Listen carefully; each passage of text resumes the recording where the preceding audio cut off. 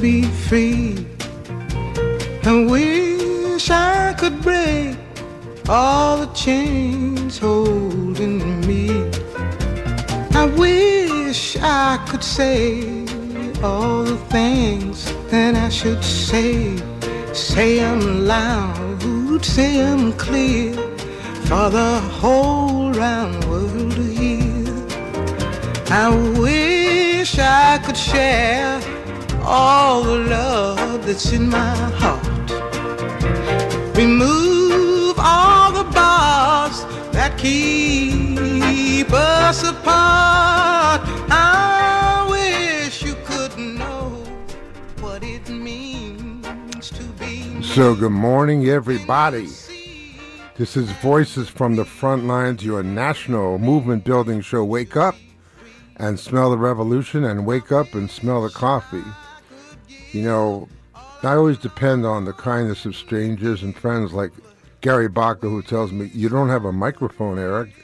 No, point the microphone towards your mouth, Eric. So thank you, Gary, keeping me on the show, keeping me on the case. I woke up enough to get here, but apparently not to realize I need a microphone. So, hey, you know, we do a lot of preparation on the show, so here, let me tell you what's going on. The first thing is we listen to Amy's headlines because they're great, about 6 minutes, Gary. And then I comment on Amy's headlines because I do study the world. Then I'm going to sing the song Maybe by the Chantels. No, I'm going to sing along with the Chantels. And I'm going to sing quiet because they are just off the chart. Then I'm going to have my friend, partner, Channing Martinez on. And we're going to discuss 3 separate things that we do together. We do pretty much everything together. So the first is going to be this benefit for our brother, Keith Lamar, who's on death row. Voices listeners, you must have listened to him by now a lot in the conversations with me. Very excited on Saturday, October 5th at the Strategy and Soul Movement Center. If you haven't been there, folks, 3546 Martin Luther King. Tickets will be available if you're interested on thestrategycenter.org. And I'm going to tell you a little bit more about the phenomenal jazz concert that's coming up. And Channing will be part of it, not playing jazz. I'll be part of it in spoken word with Keith.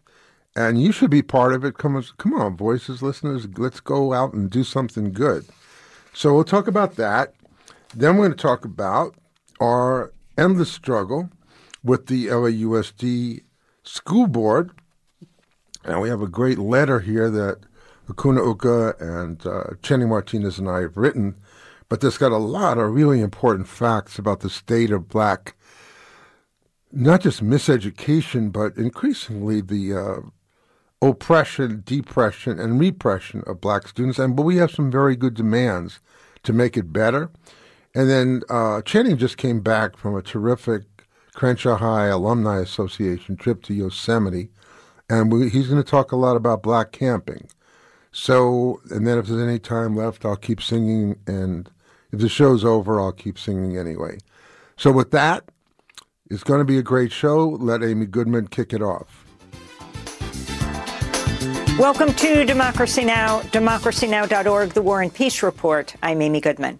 Thousands of people are feared dead in Libya after a powerful Mediterranean cyclone brought devastating flooding to the eastern port city of Derna. Libya's National Center of Meteorology says the storm dumped more than 16 inches of rain on the city in less than 24 hours, causing 2 dams to burst, washing away entire neighborhoods. On Monday, a spokesperson for the Libyan National Army put the death toll in the thousands. The latest update regarding the death toll, as the Prime Minister of Libya announced, exceeds 2,000 in Derna city alone. May they rest in peace. There are also in Derna thousands of missing people, some 5,000 to 6,000 missing people, and this number could largely increase. Libya's Red Crescent said the number of missing people has reached 10,000, with at least 20,000 displaced from their homes. Much of Libya's infrastructure has crumbled since 2011, when the Obama administration and NATO backed an uprising against the longtime leader Muammar Gaddafi, setting off years of war. The catastrophic floods in Libya were triggered by Storm Daniel, a rare hurricane-like cyclone in the Mediterranean known as a metacane. It's the same storm that brought unprecedented flooding to Greece, Turkey, and Bulgaria last week. In Greece, public health officials are warning residents against using stagnant floodwater amidst fears over the spread of disease, while supplies of clean drinking water remain scarce. Nearly a quarter of this year's crop production was lost to flooding in Greece's central agriculture-producing region. In Morocco, hopes of finding survivors of last Friday's devastating earthquake are fading, as the government said the death toll is near 3,000. The United Nations says at least 300,000 people have been affected by the quake, a third of them children. Here in the United States, the number of major climate-related disasters so far this year has already set records.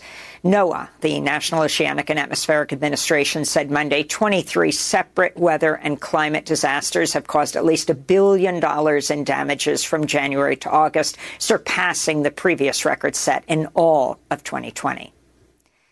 In Geneva, the United Nations top human rights official said Monday wealthy nations are failing to take steps needed to prevent the worst effects of the climate catastrophe.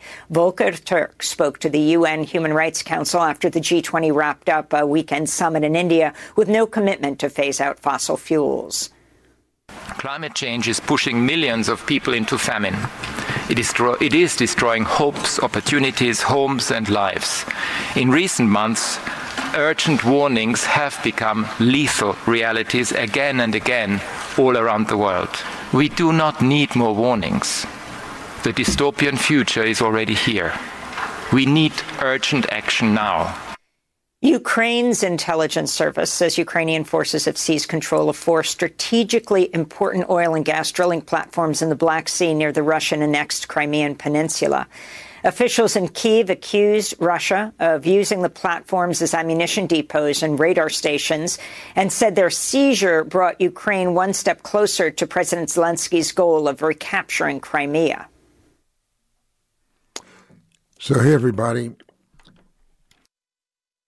You know, one thing about Amy's News is, well, it's a wake-up, isn't it? Hold on.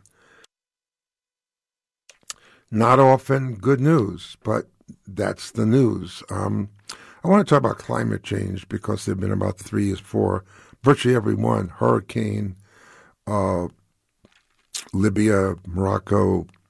But the last guy's statement that, you know, the climate disasters producing famine, they're now lethal, and it's a dystopian future. So here's the problem, and we do want you to get involved with the Labor Community Strategy Center.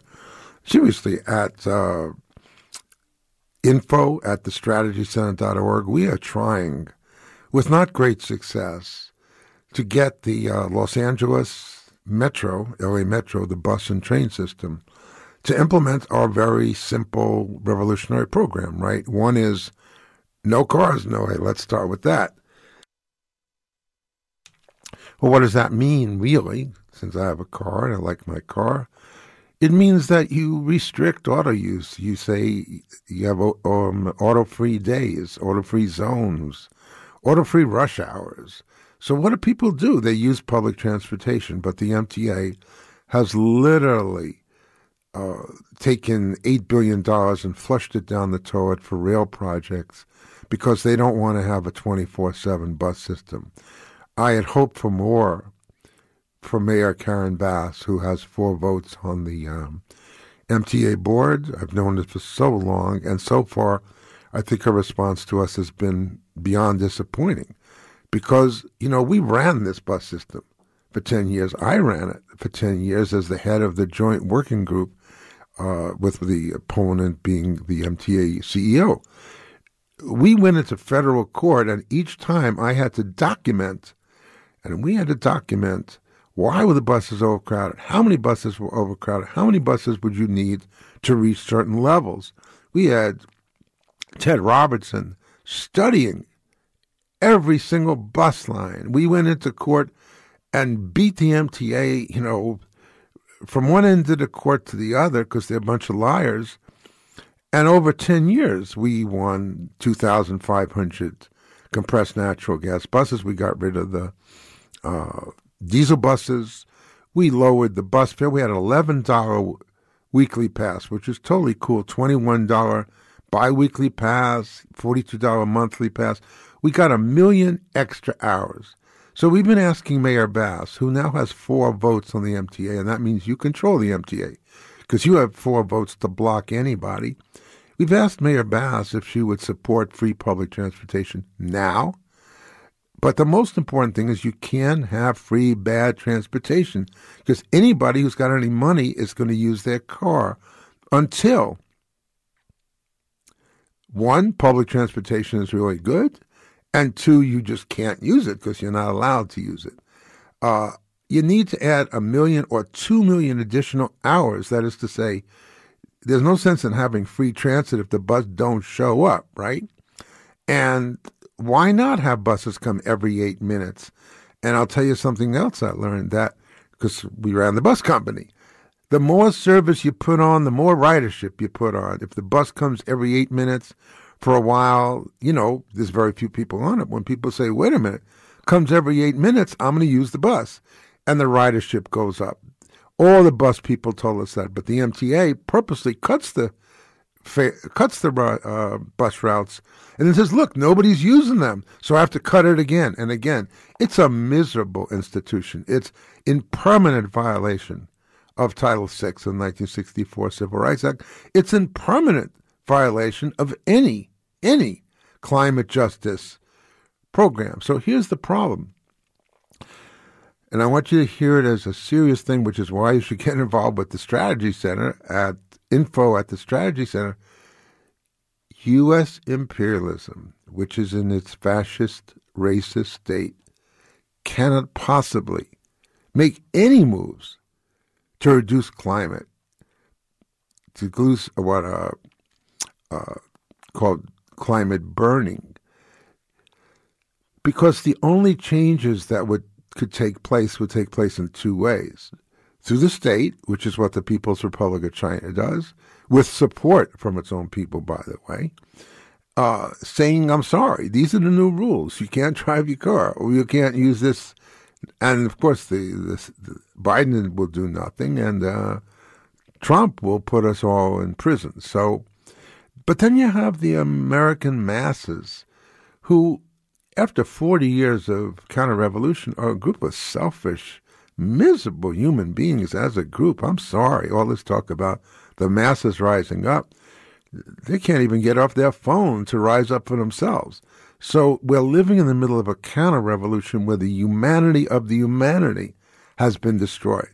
So when you tell people droughts and floods, dystopic future, the climate scientists are trying desperately to wake up the world. The Strategy Center is deeply concerned about greenhouse gas emissions in LA because we know that those emissions go also to Africa where there are droughts and floods and famines. But nobody gives a damn. So if you do, you write to info@thestrategycenter.org. You get on our website, info@voicesfromthefrontlines.com. Go on it, voicesfromthefrontlines.com. Click on and register. And send us an email, info@thestrategycenter.org. Hey, Eric, I do give a damn. How do I help the bus riders union? Okay? Because the reason I do Amy's headlines is pretty much anything she says we're doing something about, which is what makes my life tolerable in the middle of an intolerable world. Okay, so then I'm going to sing a song, and I got to get the lyrics to sing along, even though I know them. I don't know if you know the Chantels, one of the greatest women group of all time. They also sing a song called Every Night. And one of my top 10 favorite songs is called Maybe by the Chantels. So I'm going to sing along, but hopefully quietly this time, because I really want you to hear Florence's amazing voice. So with that, Gary, let's do this thing.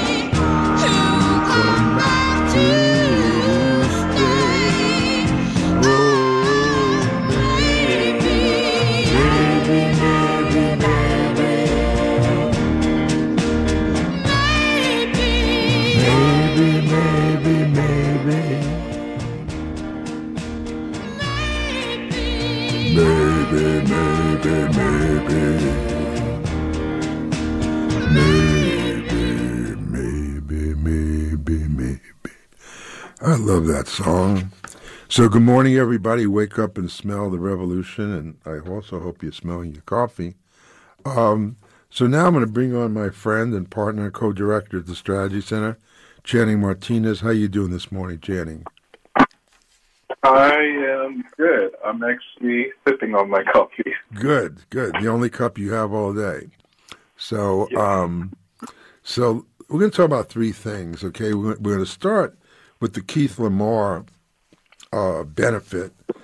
Hold on. Now, again, listeners, we always say we want organizers sponsored radio because on our show there's so many cool things to do. Isn't that nice? I mean, something to do instead of something to say, gee, I heard this and blah, blah, blah, and did you read his article about blah, blah, blah? So, maybe that's Keith Lamar calling. Hold on, sorry.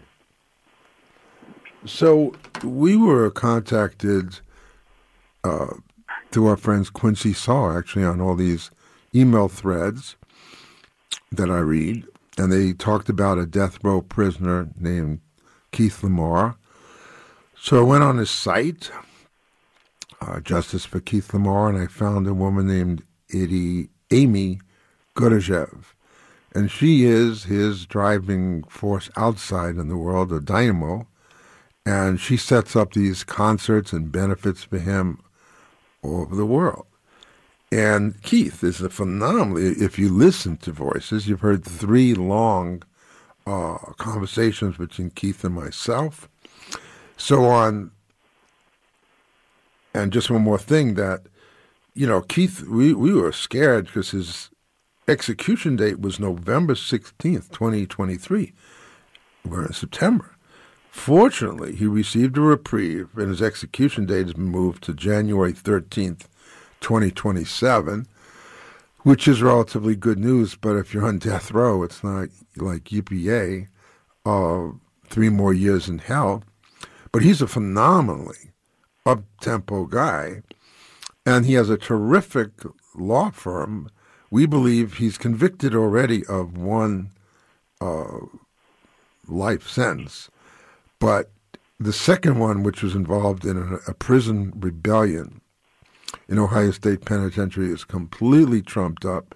That's the one we want overturned. Then once it's overturned, he's eligible for parole. And if it's overturned, there's a good chance they may just let him walk, finally, after 30 years in solitary. So you know about Mumia Abu Jamal. But check out Keith Lamar, go on Voices from the Frontlines and listen to the conversation. So check this out. Thursday, October 5th, at the Strategy and Soul Theater, 3546 Martin Luther King Jr. It's a jazz concert featuring spoken word by Keith Lamar from Death Row.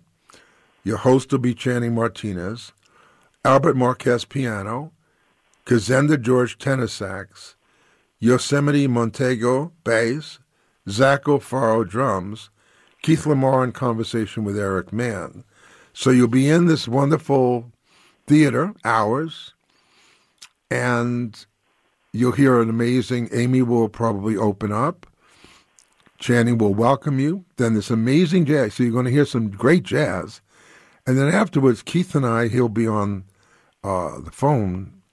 Someday he'll be in at Strategy and Soul with us. We'll just be hugging them all up. And it'll be an amazing evening. So you need to go on thestrategycenter.org. Just scroll down, and you'll see all the stuff about Keith Lamar benefit. So Voices listeners, if you are interested, scroll down, check it out, and join us, because we keep inviting you to stuff. This is a great thing to attend.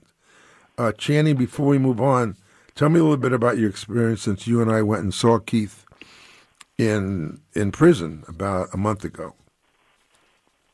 Sure. I mean, this benefit is going to be so important. Also, it's the first time we're ever doing a jazz or any musical concert, and so which has always been a tradition. And so we're working with A to figure out all the technical and what kind of mics do we need, life and all the things that we all dreamed about. But as you said, we did go visit Keith Lamar, and it is quite an experience thing to hear about. Jenny, you're breaking up a little bit. It's one thing to hear about Keith on the radio show. It's one thing to also hear him over the phone. But it's a whole different thing when you have to, type into Google Ohio State Penitentiary, and it says turn right to pull into Ohio State Penitentiary, right? It becomes really real. And one thing I was observing is that when we pulled in, my first impression is that it looked like a public community college, which says, some really big problems with community colleges and public colleges. There's fences everywhere. You had to walk up to the fence, and there's a camera, and you wait until the fence automatically opens. You can't take anything into the prison. Even if you have a watch, you got to take it off. The only thing you can take in is your ID and a credit card, and the only thing to eat are these really terrible, fattening, sweetened foods from the vending machines. And in fact, when we were there, that's the only thing that Keith was able to eat. But despite all of those oppressive conditions, we had two really great visits, 5 hours each, right? In which Keith really just came alive. That's the first day, right? He just comes alive and he tells you all about our story and everything that's going on in our lives. And then the second day, he was really very vulnerable about how he's feeling and how the process has been, how much work it's been to both want to see people, but also the work of coming out and seeing people for 5 days, right? And the realness of, not a lot of people want to come, and they want to know your story, but they don't necessarily want to sit inside of the meat of what it means to be in that place every day for the last 30 years of your life, right? Yeah, and another thing he said, is a lot of you who, I'm serious, who suffer from depression and can't get up in the morning. He said, I wake up. He goes to sleep very early so he can read all night. And then he said, every morning I wake up and I look around, I'm in hell.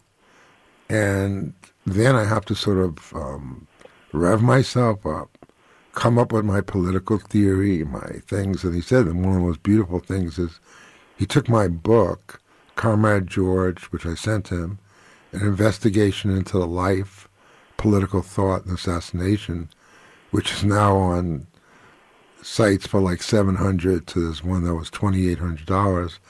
But I had 4 left, and I sent one to him and one to Amy. He said he kept my book as the only book when he was in solitary on a hunger strike. And he said, Eric, if you die tomorrow, which I don't plan to, that Comrade George alone is a legacy. So one thing you'll be struck by is not just the great jazz concert, but he is a philosopher king now. He has made a major transformation in his consciousness. He reads voraciously like George Jackson. And we'll tell you more about him, and we'll be playing some more programs before. But come on out on Thursday, October 5th. Come on, you can do this. Go on thestrategycenter.org, www.thestrategycenter.org. Flip down, you'll see the material. If you're interested, get a ticket and help him, because all the funds are going to go to get him out of prison. And there's a very strong chance. He has a very strong legal chance, but more importantly, he has a very strong legal team. So we'll be keeping you abreast on this. Great music, great place, Strategy and Soul Movement Center. Great person, Keith Lamar. Also, Amy Goodagel will be there. So come on, see you on October 5th.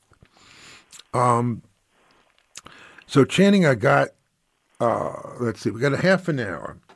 So I have the letter we sent to the board about, that I'm going to read out loud, that we're going to talk about, which is just a great letter. And thank you for all the work you did last night to, get it to the board. And you saw we already got one response about an hour later. So I want to do that. I want to sing one more song. And why don't we start with Black Camping? Because, we can get to all the other stuff, but we already have a good show, and I'm going to sing one more song anyway. So Black Camping, almost like a contradiction in visual terms, right? You've been in, you just start from the beginning. You've been telling me great stories, so tell me how you got involved in the club. Where'd you go to Yosemite? What was the experience like? Go from there. Sure. So I went to Crenshaw High School, and I went there between about 2001 and 2005, somewhere in that time. And in fact, my freshman year, that was when the Twin Towers were, quote, bombed, supposedly. And I got involved in this eco club in my 9th grade year. And we started with a hike in Kenneth Hahn, which is down the street in the middle of South Los Angeles. I was an extremely shy person, is what I am told. And the Eco Club, along with being involved in the Strategy Center, helped me to really find myself. And so it was hosted by William Vanderberg, who was a teacher at Crenshaw High School, now a deep mentor and father figure for me. And his main goal was to figure out how do you expose Black and Latinx students to a whole world beyond what the system really wants them to see. And he himself has been involved in preserving the environment, environmental justice for years, and he wanted to figure out, as a teacher, how does he introduce students to that? And he was a black teacher. And he is a black teacher, that's right, which is important because there's a limited number of black teachers in the whole country in general, but in LA as well. And so that's how I got involved. Our first trip was to Wyoming. We went to the Teton Science School and Teton National Park, and also visited Yellowstone. It was a collaborative trip between Crenshaw High School and Dorsey High School, which at the time was said to have had a rival. Now we really realize that it's just a system pitting black students against other black students for no darn reason. Right. And it was that trip because, we joke about it, but we joke to say those kids from Dorsey were terrible. They were bad. They weren't any worse than Crenshaw students. But for me, coming from a mom who's from Belize, first generation born here, that was a very eye-opening experience. And it helped me to sort of find my own voice. And so that's how we started. We then went to Yosemite through this program that is called WildLink. Now it's called Nature Bridge. And the program in Yosemite was a school that is trying to expose students to wilderness habitats, including Black and Latinx students. And so every year, they would partner with around 5 different organizations around the country to bring a cohort of students to do a environmental justice project inside of Yosemite. And so I was part of the first group going from Crenshaw High School on that. I went about 3 times. And hold it right there just for a second. Yeah. The voice you're listening to is Channing Martinez. He's both the co-host and producer of Voices from the Frontlines. You're on KPFK, 90.7 FM in Los Angeles, 98.7 FM in Santa Barbara, and important for all our friends all over the world, streaming live on the web at www.kpfk.org. You're always free to contribute to this great organization at 818-985-5735. The voice you're hearing here is Eric Mann, and now we'll go back to Channing Martinez. Sure. So we've done that for some time, and where we are at now is that none of us are at Crenshaw High School anymore. In fact, there's a lot of drama about whether Crenshaw High School is going to close because of the lowering enrollment. That is a problem that was exclusively caused by LAUSD, that basically went after every progressive teacher at Crenshaw High School, went after every progressive student, every progressive parent, and many of those students, parents, and teachers left the school, including Bill Vanderberg, who was not invited to come back to school, right? And so, and imagine that. I mean, Bill Vanderberg brought the morning show to Crenshaw High School and brought, 500 students to be on the morning show. They gave students free camping gear. They gave him a free trip. It's as if he did not even contribute to Crenshaw High School. So much so because LAUSD wanted to squash any progressive nature inside of Crenshaw High School. And so now they have, and now the school is falling apart. And so even though we are not at Crenshaw High School, we all like each other a lot. We've been on all types of camping trips, and so now we go every year to Yosemite as part of their volunteer program, and we volunteer 2 days and get a free 7-day camping trip out of it, and then we do a hike in January as well. How long is the hike? So I just came. The hike is a couple hours. It's to the Hollywood sign. And so that was the experience I just came back from, which is Yosemite for 5 days. What was it like? It's interesting. There's not a lot of Black people or Black families visiting Yosemite, and a lot of that is because it is hard to visit national parks. I mean, for us, we drove 5.5 hours from LA to get into Yosemite, which means that you have to have a car that's working very well, that has all of its tags. You're driving through the middle of California, which, they don't like Black people, and so they look for every excuse to pull you over. And, once you get there, then you have to find money to pay to get into the park. Then you have to find money to actually camp or stay there, and then money for food, right? So it's quite an expensive trip, and takes a lot of coordination. And once you get there, you are both overwhelmed by the amazing peaks and the amazing valley of Yosemite Valley, but you're also overtaken by the fact that there's very few Black and Latino people there, including folks that work there in the National Park Service or in any of the hospitality services. Or overwhelmingly white? Overwhelmingly white. So you're getting white hospitality? White and Asian. Overwhelmingly white and Asian.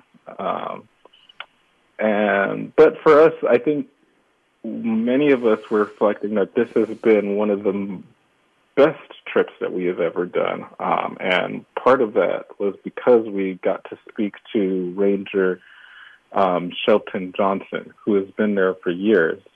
But he does this, he's a Black ranger, first of all.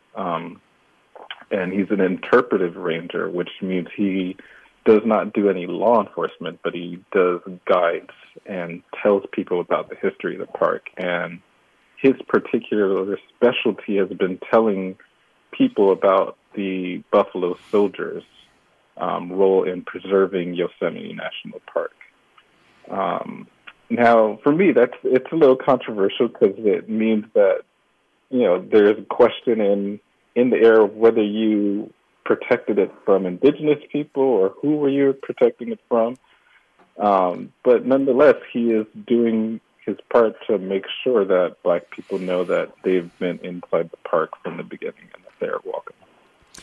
You know, Channing, we know each other so well. We've been working very closely for about 10 years and known each other for forever.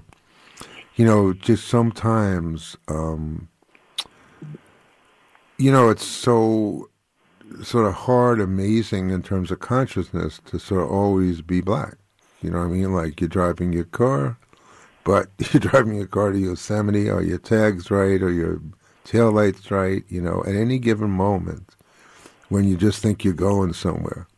For any moment you forget you're Black just for a second, the world is so hostile, and there's so many pitfalls that you almost can never forget, even if you want to. Right. Absolutely. I mean, I think everyone is conscious about it, or I should say everyone knows that they are Black. For me, it is the politicalization of that, and understanding, you know, what it means for me as a Black organizer to take a break and camp in Yosemite. And for me, it's both a relaxing, like, how do I revive myself, but it's also figuring out and realizing, like, one thing I was reflecting on this year is I've been here, I don't know, 5 to 8 times. There's a lot of Black people in my life who have never even heard of Yosemite. There is a lot of Black people in my life who have been supporting me every time I go to Yosemite, but they themselves have never been to Yosemite, like my mom, right? Right. And so it is trying to figure out how do they get to experience such a beautiful, you know, place that has been preserved and created by Mother Nature. Well, Channing, why don't we think about working with Professor Vanderberg and come up with a strategy, send a bus, you know, in a year, and you can both lead a trip to Yosemite. So let's be, you know, one good thing about the strategy center is we can always dream of the answer to the question, right? And you came back radiant, by the way. I mean, I hadn't seen you so happy. You were like radiant. You were just as I was so happy to see you when you got in. I missed you so much. 5 days, it's a lot of separation. So why were you so happy? Well, the other thing about going is there is a whole different lifestyle that you live for a week. Capitalism teaches you to want all types of material things and to depend on them. And everyone does their little quirks to get some semblance of feeling. All of it is fake. And you realize that when you go to Yosemite, because all the inspiration you need is there. I mean, when you go there, you see such a grandiose force of Mother Nature that reminds you that, you know, you're just one tiny speck in this really large world. That's one. But the other thing is with camping, you can't bring a lot of the capitalist world in with you because the capitalist world literally kills Mother Nature, right? You can't bring hard soaps, right? Because that's literally going to kill the Mother Nature, right? We also have to work collectively to figure out how do we deal with food and not leaving food out, because then that makes every living animal within Yosemite dependent on that food, which they're not, you know, normally naturally dependent on. And that ruins the environment. And so what I did for 5 days was basically living off the land in some ways. We're in tents. We are careful about everything that we are doing, including washing dishes and putting away food, making sure not to introduce things into nature that were never supposed to be there. And then on top of that, because you're all camping together, it was about 10 of us, we're all dependent on each other to make sure we survive, right? And so it is almost like living in a commune, where everyone sort of finds, it's funny, I was about to use the quote from Playbook, but finds their own voice while they're singing with the choir, if that makes sense, right? And so when you wake up, someone is already going to get the water, someone else is already cooking the eggs, someone else is cleaning the bathroom, someone else is figuring out how do you put stuff out for lunch so that everyone can be able to do their lunch. And then we all collectively get up and we go do our activities for the day. And so it was a real experience in how do you really build a group together collectively. Yeah, it sounds wonderful. You sound great. Just to say, you made a reference to this book I've written called Playbook for Progressives, the 16 Qualities of a Successful Organizer. And Channing's one of the best people who's ever read it because he found a section called Sings with the Choir but Finds Her Own Voice. And a lot of you listeners, we've used it as a premium. So you sang with the choir, but what was your own voice like? Did you have solitude? Did you have, what form of meditation or thinking? Did new thoughts come up? What was it like for you, alone, the alone part? For me, I did do a little bit of thinking, but part of it was just my need for sleep.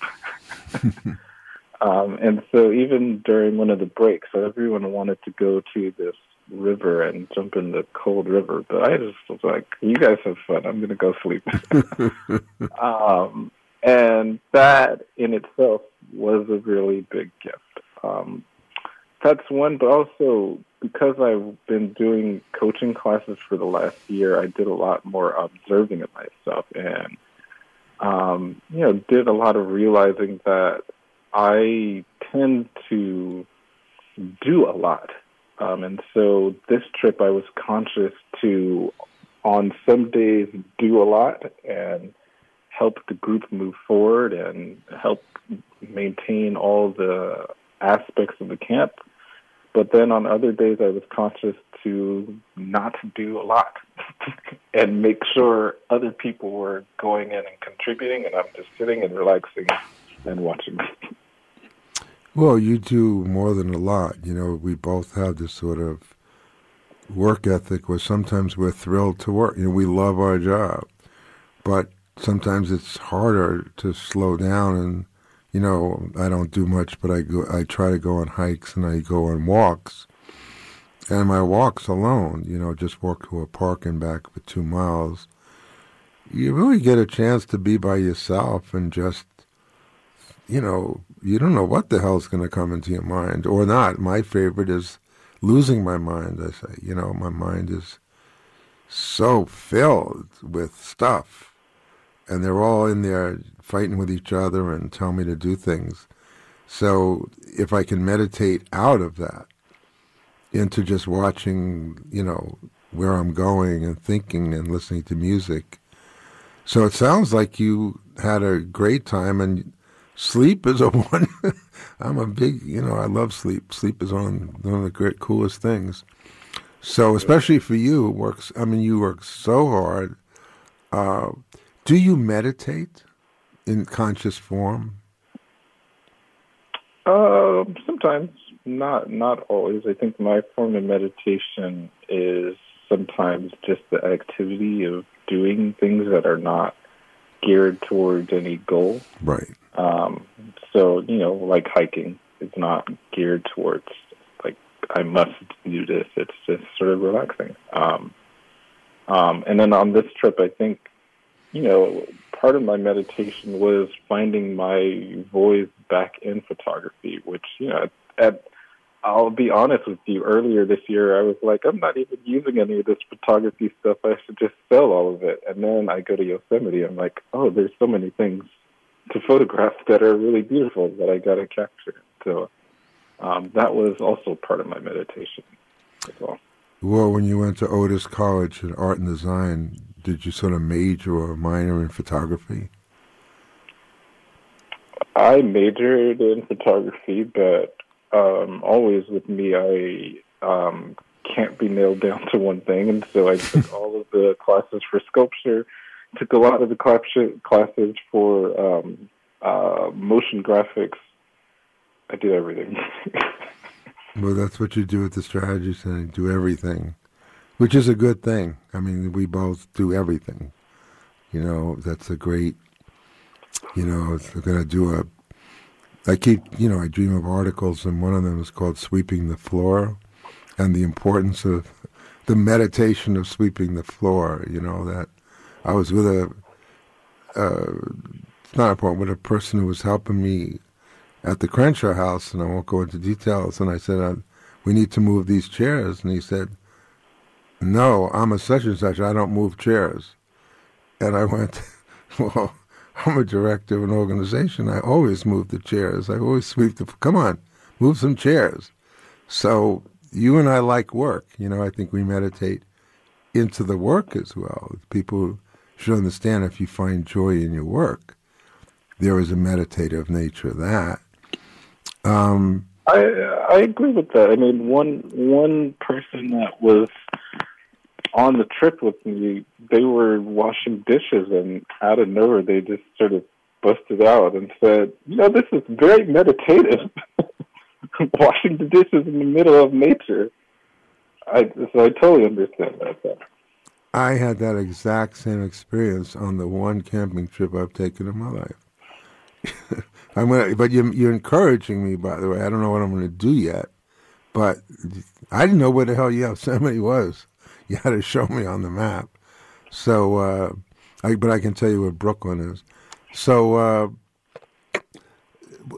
last thoughts. I mean, this is so great for you, and you should keep doing. You know, you sound great. You know, as they say, what were your takeaways, sir? What are the lessons? Here's an interesting thing. You're talking to some young black kids right now, right? What would you tell them? I mean, I go back to the traditions that we're trying to put out in our bookstore and our organization, and specifically back to Robin Kelly's books, Freedom Dreams. And I think, you know, one thing I was reflecting on is that one of the reasons I'm able to dream up so much is partially because of Mr. Vanderberg and also the Strategy Center, teaching me that it's okay to not be locked into what the system wants you to be locked into. And one of the lessons in going out in nature and coming out of South LA, where everything is so oppressive, is that it unlocks your mind to show you that there is much more. There's much more than buses being 20 minutes late. There's much more than a school system that oppresses you and tries to teach you a white history. There's much more than a city full of Black and Latinx political electeds that really don't care about their people. There's much more. And the moment you realize that, you can go back in with a more renewed spirit to be able to fight them and know that there can be a fight against them. Yeah, and I think the thing about, you know, when I go to Sedona, which is the only, you know, as soon as I see the red rocks and the mountains, that got red because they were under the ocean for millions and millions of years. And that sort of is like a rust, you know, it's an oxidation of the stones. And to be around something that majestic, where it pulls you in. Anyway, this is great, Channing, so much to think about. And of course, you know, the last, to bring us back to the terror, is how's it possible that in 500 years European imperialism has destroyed everything in its path? You know, so that, you know, even the mountains are a commodity. So with that, I think I have time to sing a song. I'm going to end with a song. Jenny, this was really, really beautiful. I felt like I was there washing the dishes with you. And I'll see you in a couple of hours as we go back to fight for black students. Absolutely. This is great. So we're going to end with my friend Jerry Butler, and I'm going to sing For Your Precious Love. But before I do, let's figure out your homework. So you're going to go on the website, right? And you're going to at least consider getting a ticket for the October 5th jazz benefit for the death row prisoner, Keith Lamar. You're going to go on voicesfromthefrontlines.com and you're going to register. Thank you. We got about 2 or 3 registrations last week. If we can get every week 4 or 5 listeners to go on, that means you're going to get a weekly bulletin on what we're doing and the podcast later. So thank you for being on Voices from the Frontlines. I'm going to go out with my friend Jerry Butler for Your Precious Love. See you next week at Tuesday at 8. I'll be drinking my coffee. Thank you so much for being on Voices from the Frontlines. Take care of yourselves.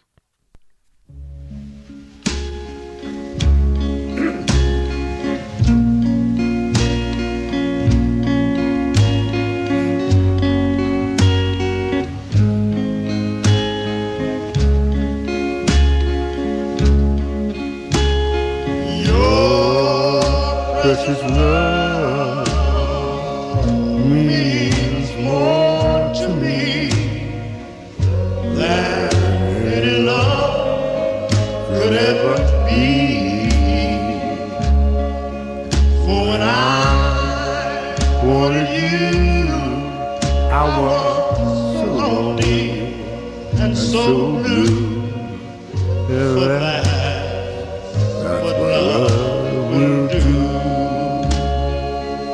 And darling, I'm so surprised. Oh, when I failed to realize that you were fooling me.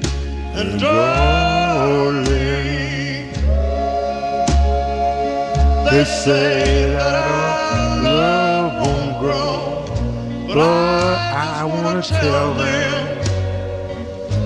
that they don't know. For as long as you're in love with me, our love will grow wider, deeper than in the sea. And of all the things that I want